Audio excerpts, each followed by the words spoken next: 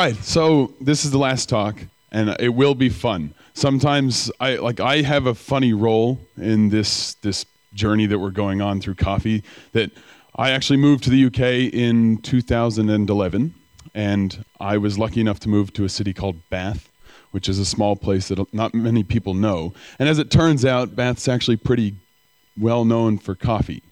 And so I was having the normal coffee day to day, and I Googled, I said, I need a good coffee. So I typed in good coffee Bath. And somebody had directed me to Kelowna and Smalls, where I met Maxwell Kelowna-Dashwood, who seems to be somebody that people in this room might know. And that was the beginning. So this talk is titled A Taste of Physics. I've got to say that I haven't done a talk to the coffee industry specifically besides the SCA educational talk in Seattle when I was there last, and in Paris yesterday. But I've decided that I'm going to present this the way that I would present a scientific lecture, and we'll see how we go. Hopefully it's lightweight and enjoyable. But as per every scientific introduction, we are almost obligated to tell you where we're from. So this is Bath in the United Kingdom. From England, and your manservant would push you. Your manservant? Yeah, see with the handles on the back? So why do they call this a bath chair? There's a town in England called Bath, and it has hot springs, and the invalid used to go there to get cured. And where they would move them around was with devices like this.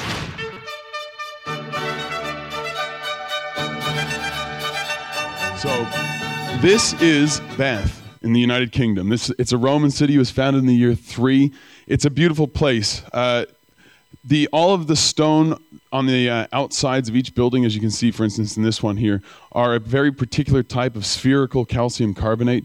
It's called an uid, and we know it better as Bath stone. So every building is built with this material, and it is a beautiful place to live. It's also famous for other things. This weir right here is actually the place where they filmed the scene where in Les Miserables, the new one, the police officer is so ashamed of himself at the very end that he throws himself into the water. So that was filmed here. It's not treacherous like it's depicted in the movie. It's quite nice. So this is a nice place to be. The water's very hard. The coffee's pretty good. Good people. It's the size of 100,000, so you pretty much know everybody. That's where I come from at the moment. And I wanted to draw a parallel between, I suppose, what I do and perhaps what you guys do, and that science for me is usually a theory-based experiment. So we have some sort of accumulation of knowledge over many, many years, and we start to form theories based on this knowledge that we've collected from experimentation.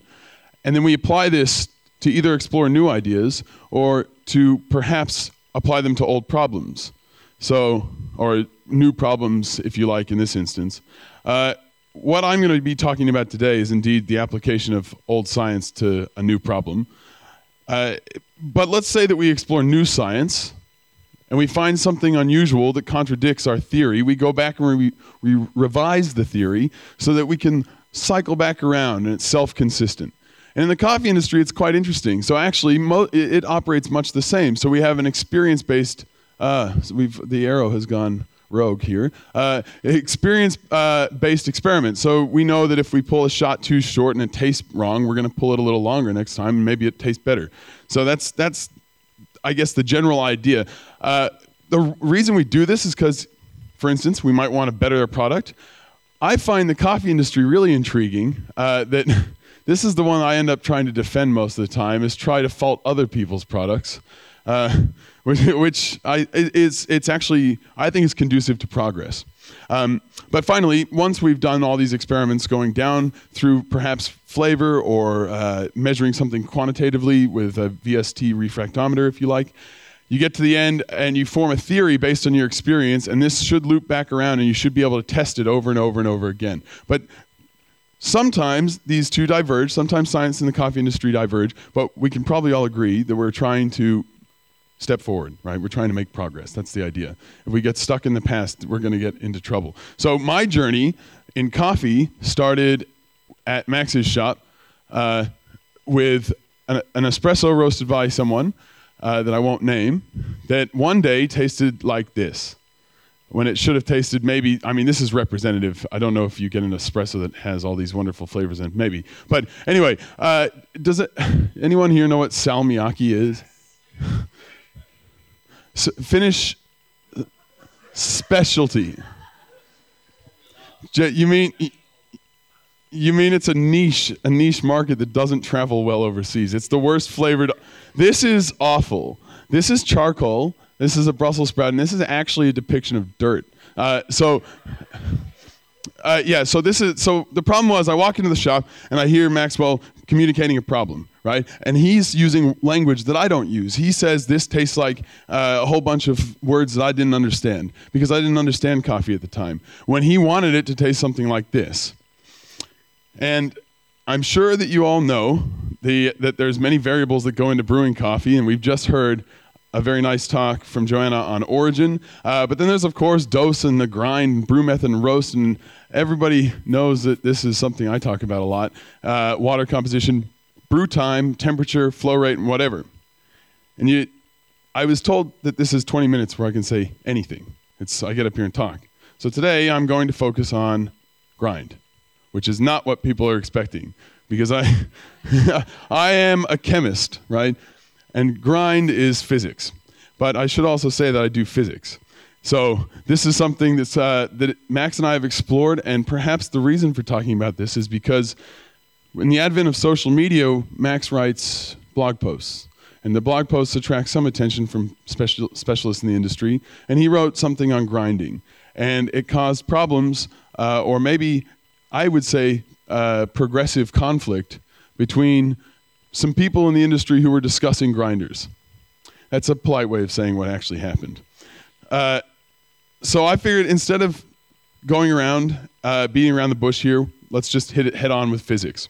And that will solve the problem for everybody. So first of all, before we start, we have to talk about the one technique that everybody knows. They've seen these graphs before, which is their laser particle analysis traces, which effectively is a machine. A laser particle analyzer is a machine that has a light, right? Where are we? Yeah, there we are.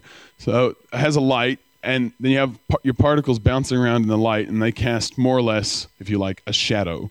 And depending on where the light is, you can amplify the small ones because the shadow projects. So you can get really high resolution from an LPA. Now, this is a really rudimentary example of how LPAs work. We can get far more complex.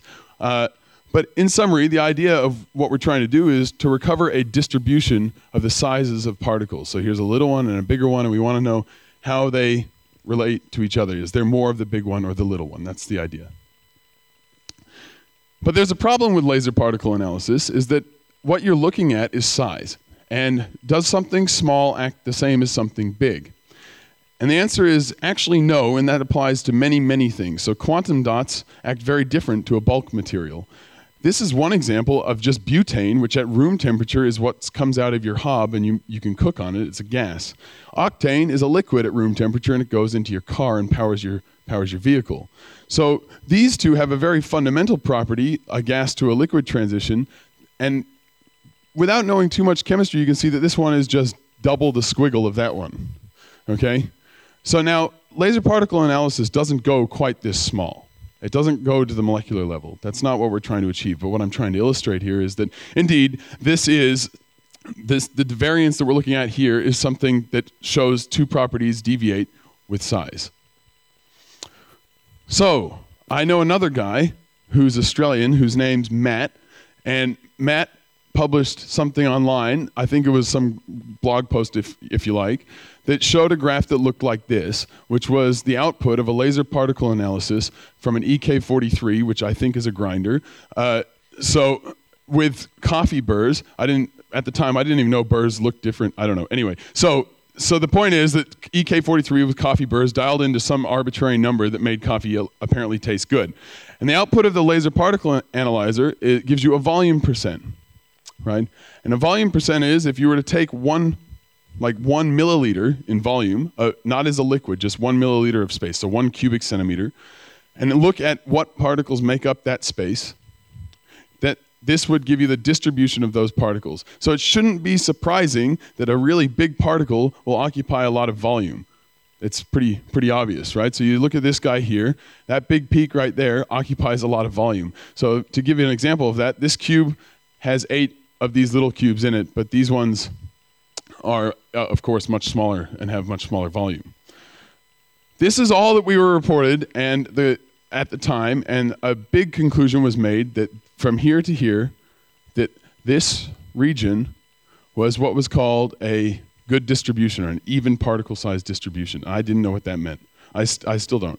The point is that was the language used to describe this. But when I think about coffee, I think we're trying to do an extraction. And in chemistry, when we do an extraction, the goal is to get 100% of what you're trying to extract out from that object.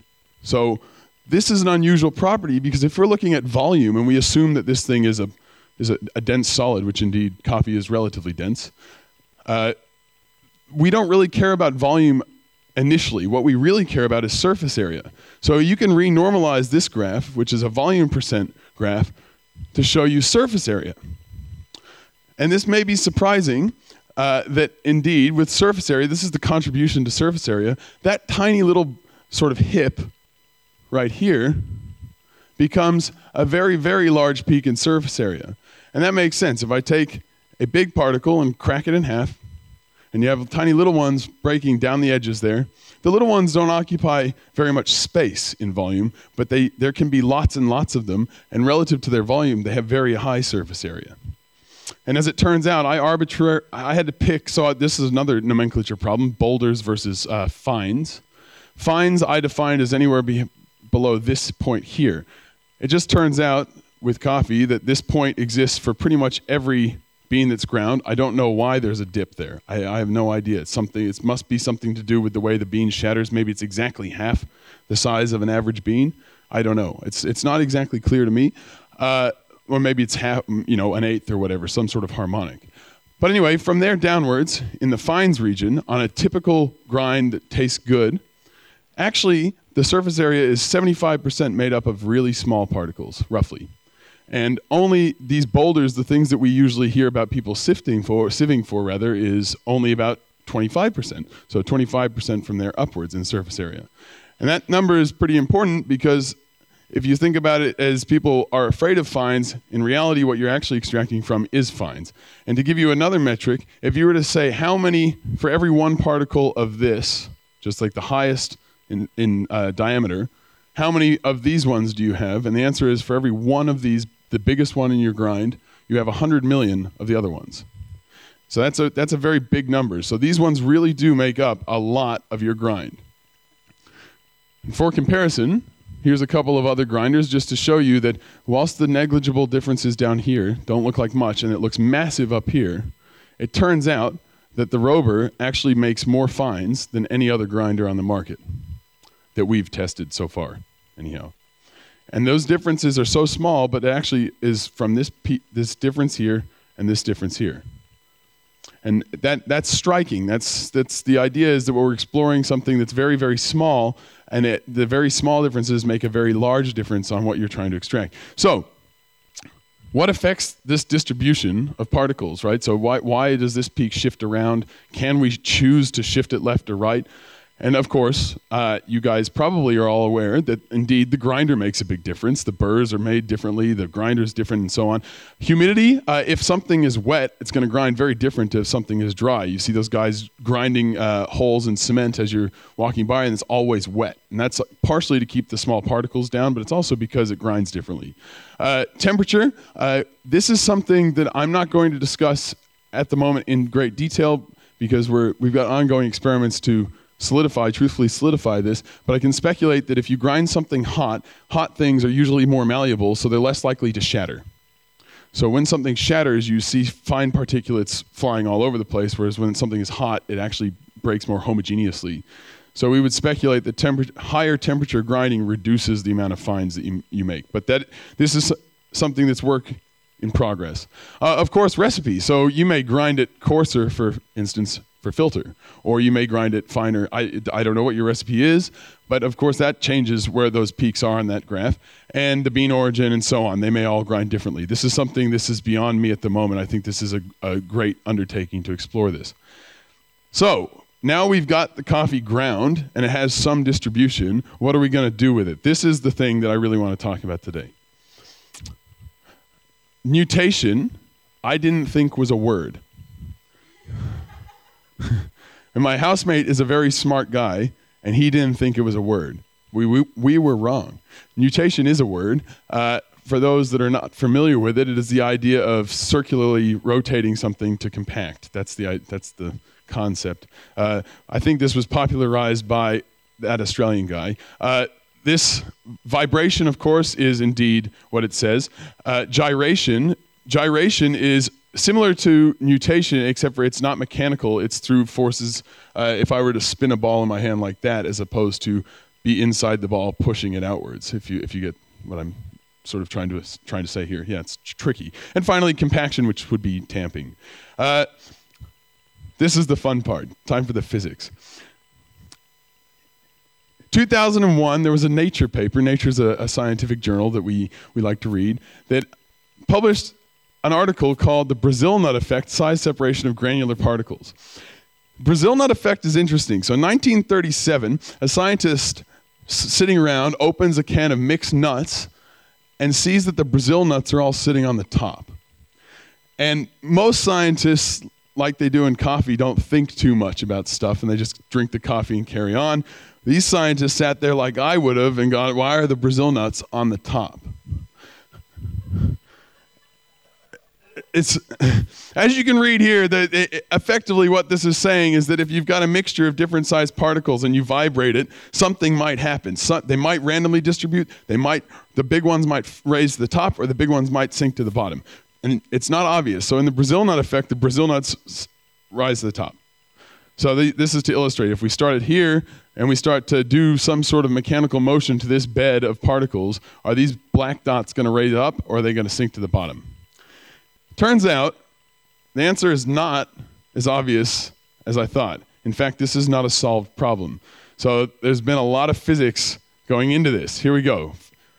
For a particle to move upwards, the one working theory at the moment, one of two, is a process called percolation. So upon what we're going to now call a tap, which has to be defined as a process of lifting such that this object is no longer in contact with my hands. So this is not really tapping, this is just moving it, right? A tap needs to be so that the particles lift up in the air away from each other. So that would be a tap, as opposed to this, right? This is just merely a translation. This is me carrying my espresso basket around. That's not a big deal. It's only when I go that it makes a difference, okay?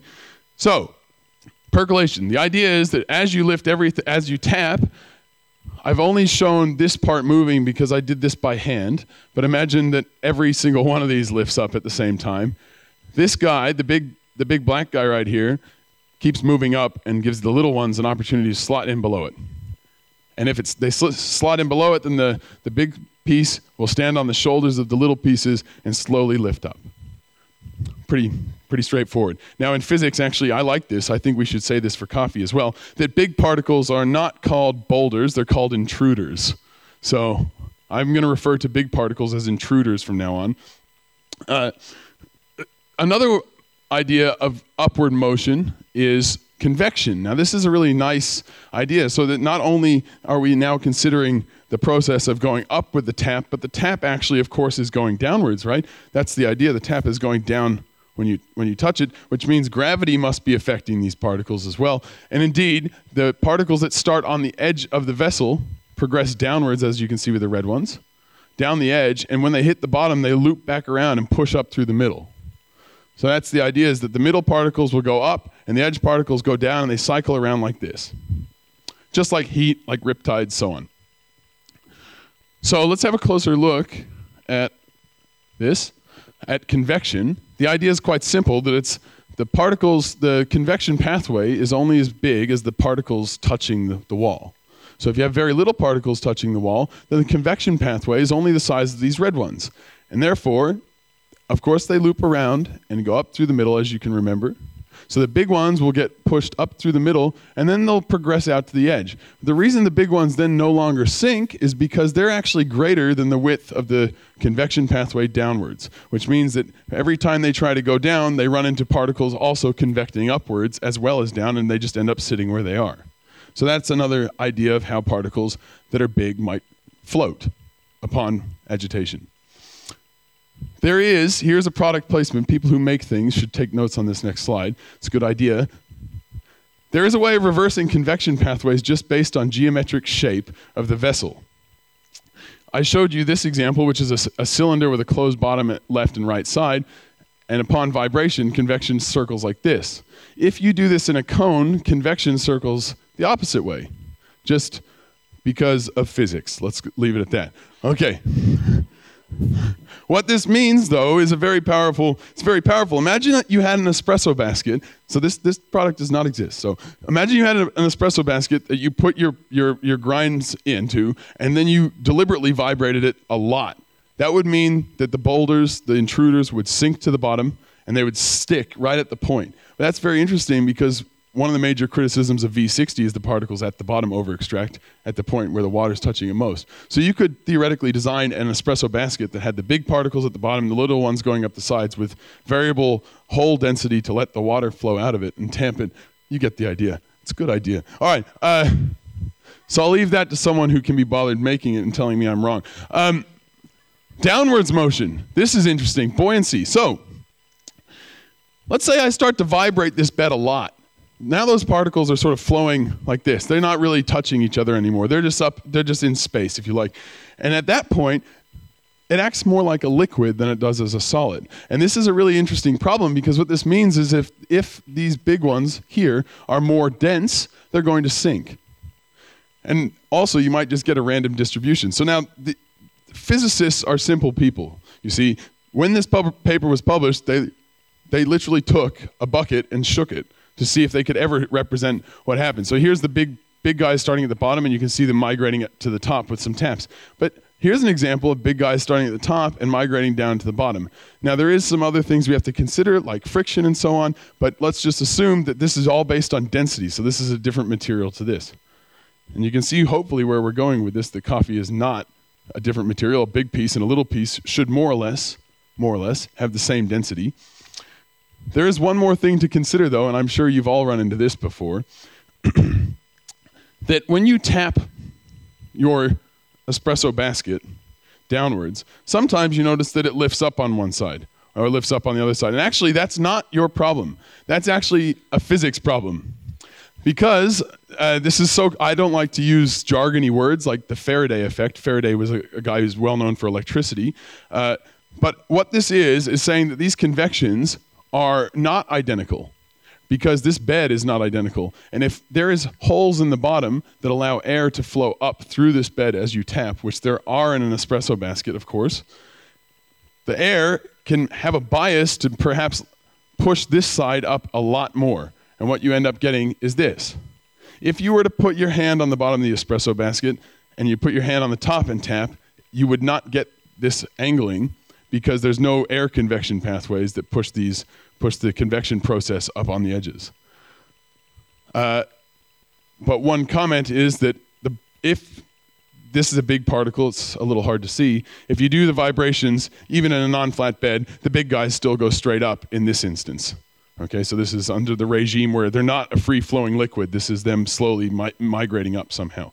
Okay, so how about sideways tapping? Well, the physicists have considered this as well. So if you start with a big particle in the middle and you start tapping, and this happens to be of lower density, it will progress its way to the outside. And if you start with a particle on the outside that has higher density, it will progress its way into the middle.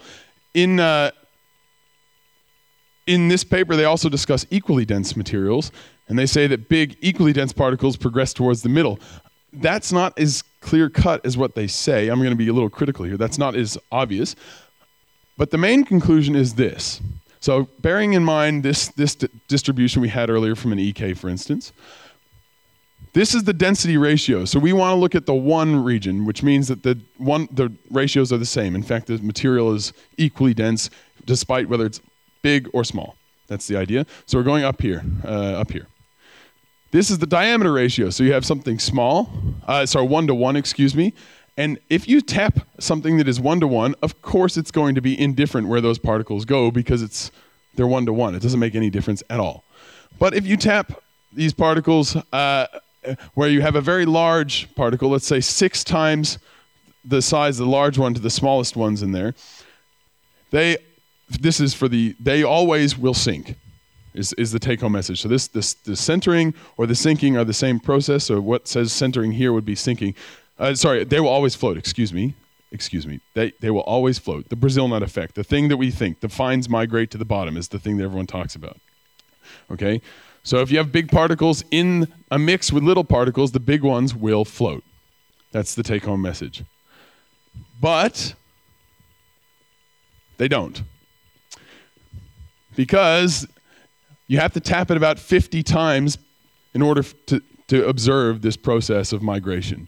Under the regime of tapping 5 times, which would be probably the upper limit of any of you guys tapping this coffee, maybe 10 even, but they'd be small, all you're doing is increasing packing density. Now, this is unpublished because what we're trying to do here is a computational model that shows very clearly that I have a box with suspended spheres in it. This is running at the moment on the National Supercomputer, and I apply gravity, it settles, and then I apply a little bit of force upwards in this box and watch it resettle, and I can measure all of the empty space.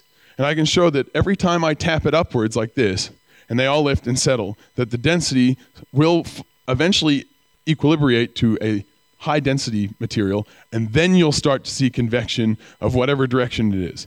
But this does not happen in the time scale, so 50 taps is required for it to get to the point where you start to see things actually moving. So the summary of this talk so far, I guess, well, to conclude if you like, is what do we actually want from a grinder? So I've told you a lot of physics. Now, what do you actually want? Well, I can tell you definitively what you do not want is a big difference between your largest particle and your smallest one. What you want them to be is all the same, so that when you do anything, when you tap or when you sideways, I don't know what you call that, when you nutate, whatever, what you're trying to do is increase packing density to get it homogeneous so you don't have regions of space like this and then regions of low density or high density, space here. And the reason for that is because when water flows in, it sees this large particle and has to find a pathway around it at the beginning. The very beginning, the water has to find a way out, right? Sure, coffee swells, it absorbs, and of course the water goes in and pulls flavor out, of course. But from a physics perspective, at the beginning, it has to find a way through. And these guys act as flow restrictors, so the little particles pack very tightly around the big ones, and what you have is actually less space for the water to flow through. So what you want, ideally, is the difference between the little one and the big one to be negated, to be minimized. That doesn't make any comment whatsoever on what size the little one has to be. Just to be very clear, it is the grinding mechanics of what size you want for espresso is totally up to you. All you want is them to all be roughly the same size. That's the take-home message.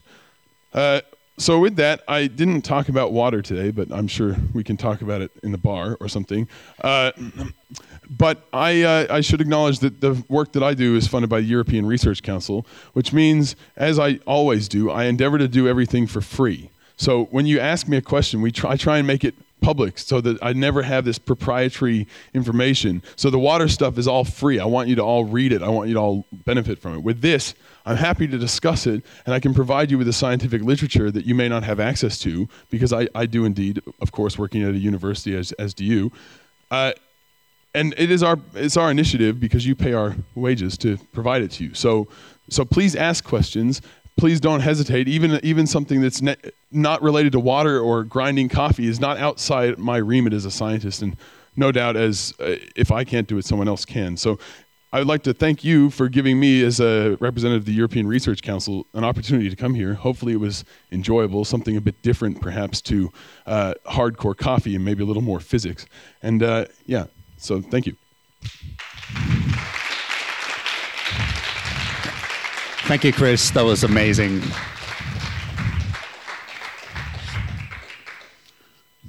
Cool, man. All right, now questions.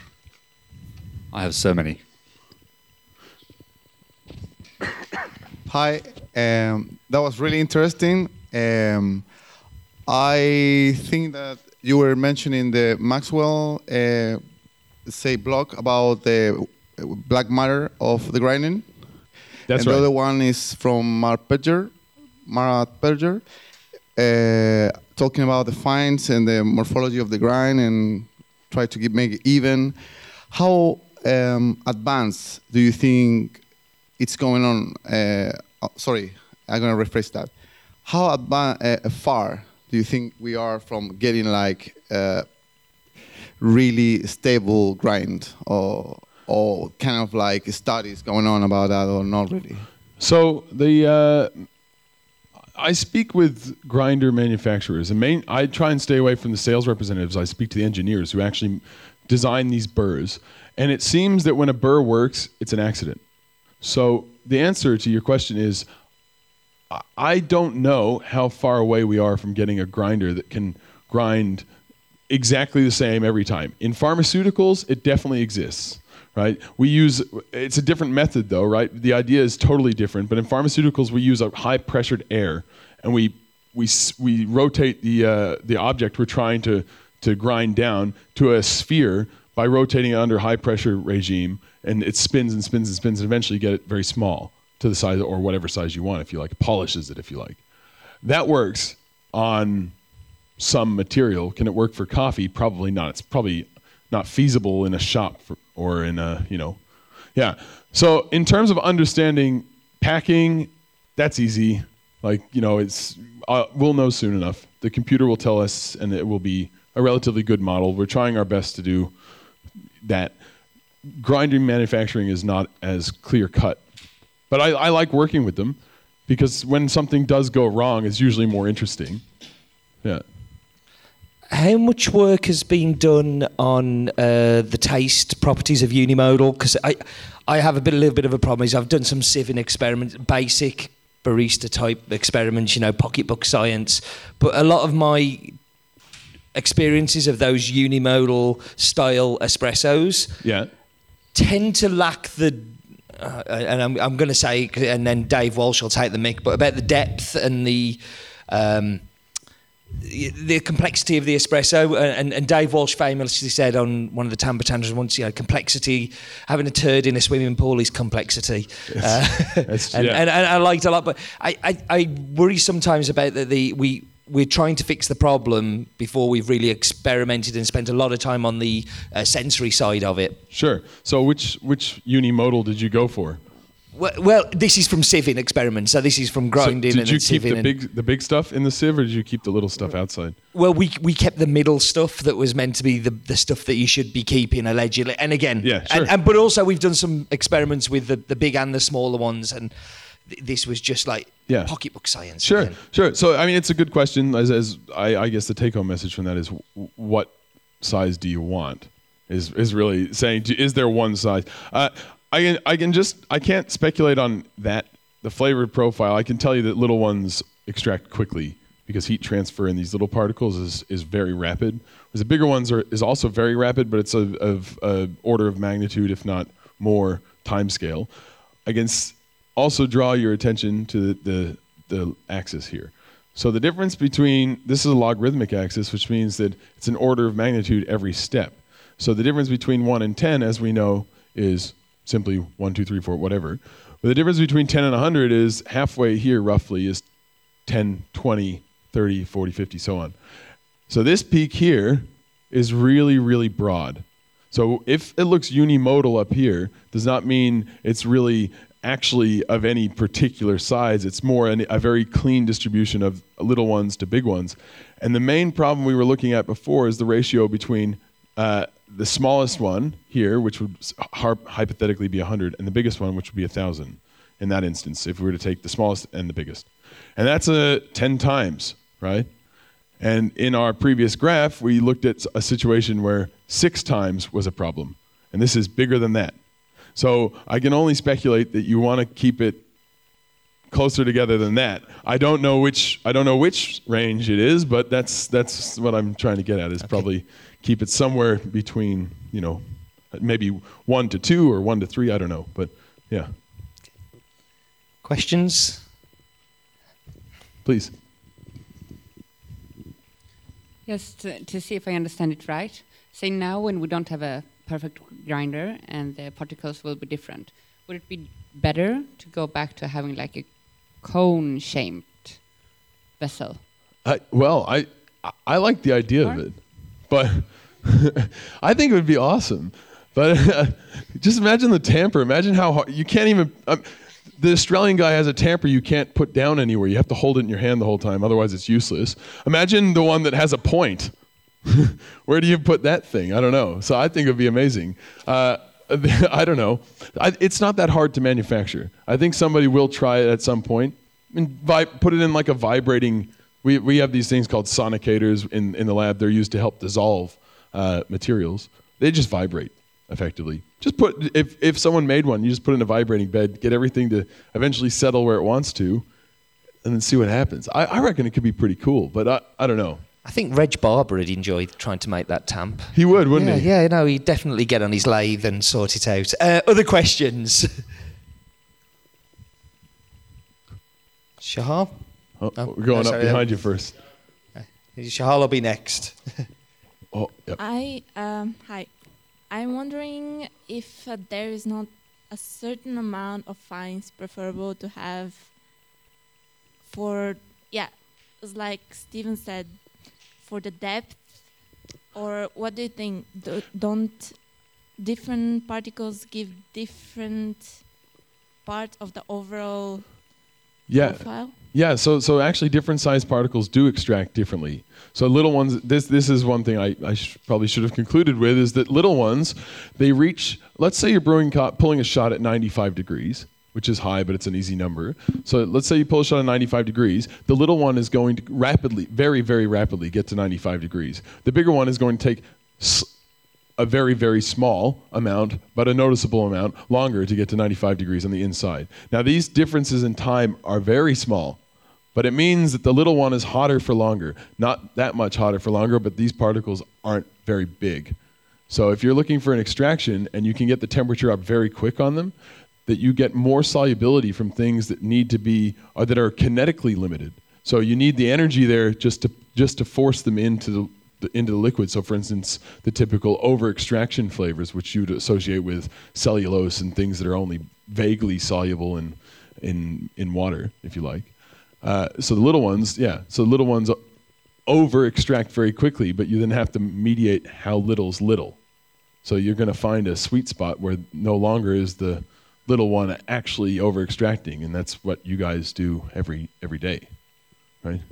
Yeah, I understand that, but probably my question was not only about the fines, but about the boulders and about the fines and together, and they do something together. I'm not able to explain quite, but I think that it just deepens. It makes the whole profile. That's what I. Yeah, so I think some people like the flavor of over-extracted and under-extracted in the same cup, which the boulders, you could theoretically achieve such a thing, right? So the little ones, if you put one coffee bean, as a whole bean, into a cup, or you just ground it by hitting it with a hammer, and then drop that in, those pieces would definitively be under-extracted relative to the ones that are over-extracted. And some people do like this idea of a balance between, that's a very large-scale representation, but you get the idea that the big ones could very well be under, and the little ones could be over, and somehow we have a palette for the middle of those two. Yeah. So it's a philosophical question, though, because you never know whether you like those two or whether you like you can achieve exactly the same extraction with a homogeneous grind. I don't know the answer to this. I would assume not, but please. Shahal? Yeah. Thank you. It's quite a similar subject as we had just before on the purity. Do you want to have a pure single origin that you roast? Do you want to have a pure single size distribution that you extract, or do you blend your coffee, or do you have a distribution of your grind? Right. So you have it's a good analogy, right? Yeah. But my question was actually different. Do you think that the whole game will change if you do a pre-brewing, you wet first the whole bed, at low pressure and you don't push it through, you just let it extract, like suck the water, and you do the extraction later, the whole game will change, will be different thing. The size doesn't matter anymore. Yeah, so there's been stories of people who have never brewed on a pre-infusion espresso machine, and they get to a competition, for instance, and then all of a sudden they have only been working on these machines that just go bang water, and there's coffee, and then they have this one that has like 5 seconds of water just sort of sitting in the bed, getting everything ready to go, and they do different things. The process of pre-infusion, to my knowledge, is wetting the bed, letting it absorb some water. The coffee expands and changes and so on. And yes, of course, the pathways. Now there's water in there. These things are moving a little more, and so it's not as clean cut as like, yeah, this is the packing. It's going to be this packed the whole time. Yes, I do think it changes, and I do think that is indeed something very interesting. I don't know how to model it, except maybe I could expand my particles in the model, right? That would be a very interesting idea, is to include just a spontaneous expansion at some point and see what happens to everything, which would be, yeah, I mean, we can definitely do it. That's a cool idea. Yeah. I just wanted to ask about that, having larger particles and smaller particles, and like something that is very under extracted and something that would be over extracted, and then you would basically achieve a good extraction, which would be the average. But in reality, how I see it and understood it, it's basically you have a lot of different extractions, and if you measure it with a refractometer, you just get an average of all of those. And that doesn't mean your coffee is actually tasting good. If you have something that is very under extracted and something very over extracted, even if you would hit 20%, it's going to taste very different compared to more even grind size at 20%. Sure. It's definitely it's a good point. It's definitely different extractions. So I guess one illustration, which happens to be on this slide still, is that people have been making good coffee. Well, hold on. People have been making coffee, up to you whether it's good, with Robers for years. Like, they've been around a long time. There's definitely shops. I know in London there's shops that fit out with a Linea and a Rober, and that's what they do, right? And you can get a good coffee there. So Rober is by far the least homogeneous in terms of particle size by a long shot. So when I'm saying that we should all, when I'm going a little fascist here and saying one particle size, I don't actually mean, I don't necessarily mean one is the best. It's just something to think about. Indeed, maybe I'm totally wrong, and that would be awesome too, because then we can not worry about grinders anymore, right? Yeah, definitely. That would be awesome. So, yeah. Something tells me that we will still worry about grinders. Somehow, yes. Yeah. Question up there, and we're going to be breaking to the panel and finishing up in a moment. So cool. You touched on the concrete cutting, and I remember a few years ago, Marco were talking about making an Uber brewer or something, and he did a little demo with grinding through a Hario grinder with a drill and hot water. Do you think that it could be a realistic solution to some of this problem? So just to give you some background on this one as well, so you have some history. This was Dave Walsh's talk at Tamper Tantrum in Dublin about 3-4 years ago, and it was very much tongue-in-cheek.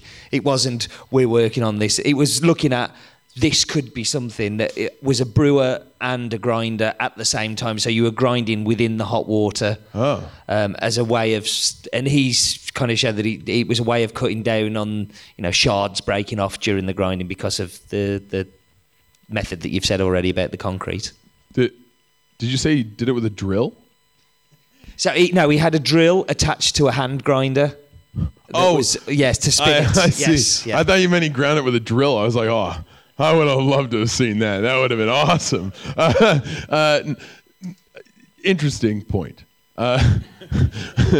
His argument was that we brew with water. Right. Like, so why don't we grind with water? So it's an idea. I think that experimentation with that one would be the best way to at least give us a good direction so we can start basing a theory on something. Because at the moment, that would be based on something that's far-fetched that we don't do. So an experiment would be a good starting point. I should say, though, that grinding things is easier when they are wet. So grinding. I had this idea of grinding green coffee and then roasting it, and I would love to talk to you about this. That it does actually save you a lot of energy in the roasting process, because roasting a fine takes. You can do it in under 25 seconds. It's very fast. But is that a good thing? Do you get a better grind, more homogeneous grind from a wet green bean? Yes, you do. There's more water in that. It's definitely a very tight distribution. Is it a good thing? Is it feasible? I don't know. But it's certainly something that I've explored, the idea of hydration and grinding at the same time. So maybe it's intrinsic hydration in the bean, or maybe it's extrinsic from inclusion of water. It's an interesting idea. Yeah.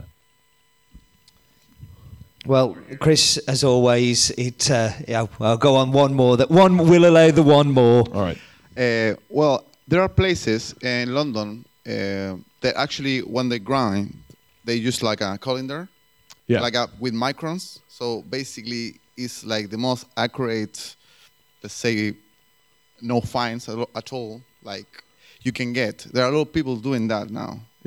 Getting this, but take time because it's so difficult. Yeah. And I tried also that let's say, technique. Yeah. And like you said, it's totally different. The coffee you can get from the grinder, and with this method, it's like totally different. The same coffee with the same grinder, but after this, it's totally different extraction. Even the extraction levels go up.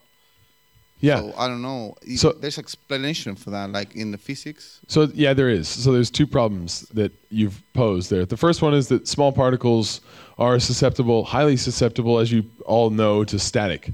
So they stick to just about everything. And little particles actually stick to big ones too.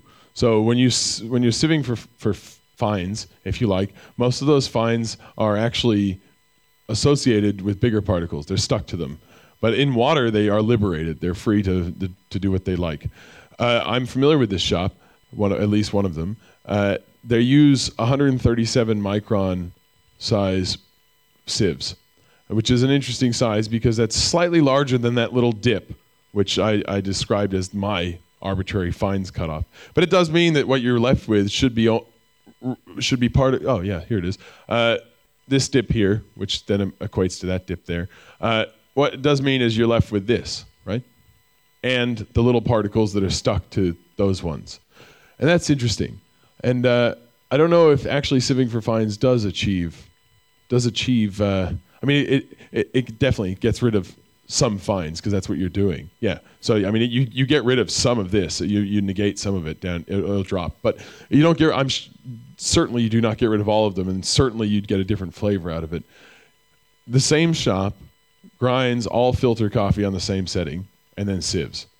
So every single one goes through the EK, and then they just sieve, and whatever comes out of it is what they get. The thing is that I'm almost certain that bean to bean, as in even in the same origin, in the same everything, on the same plant, two beans will never grind the same.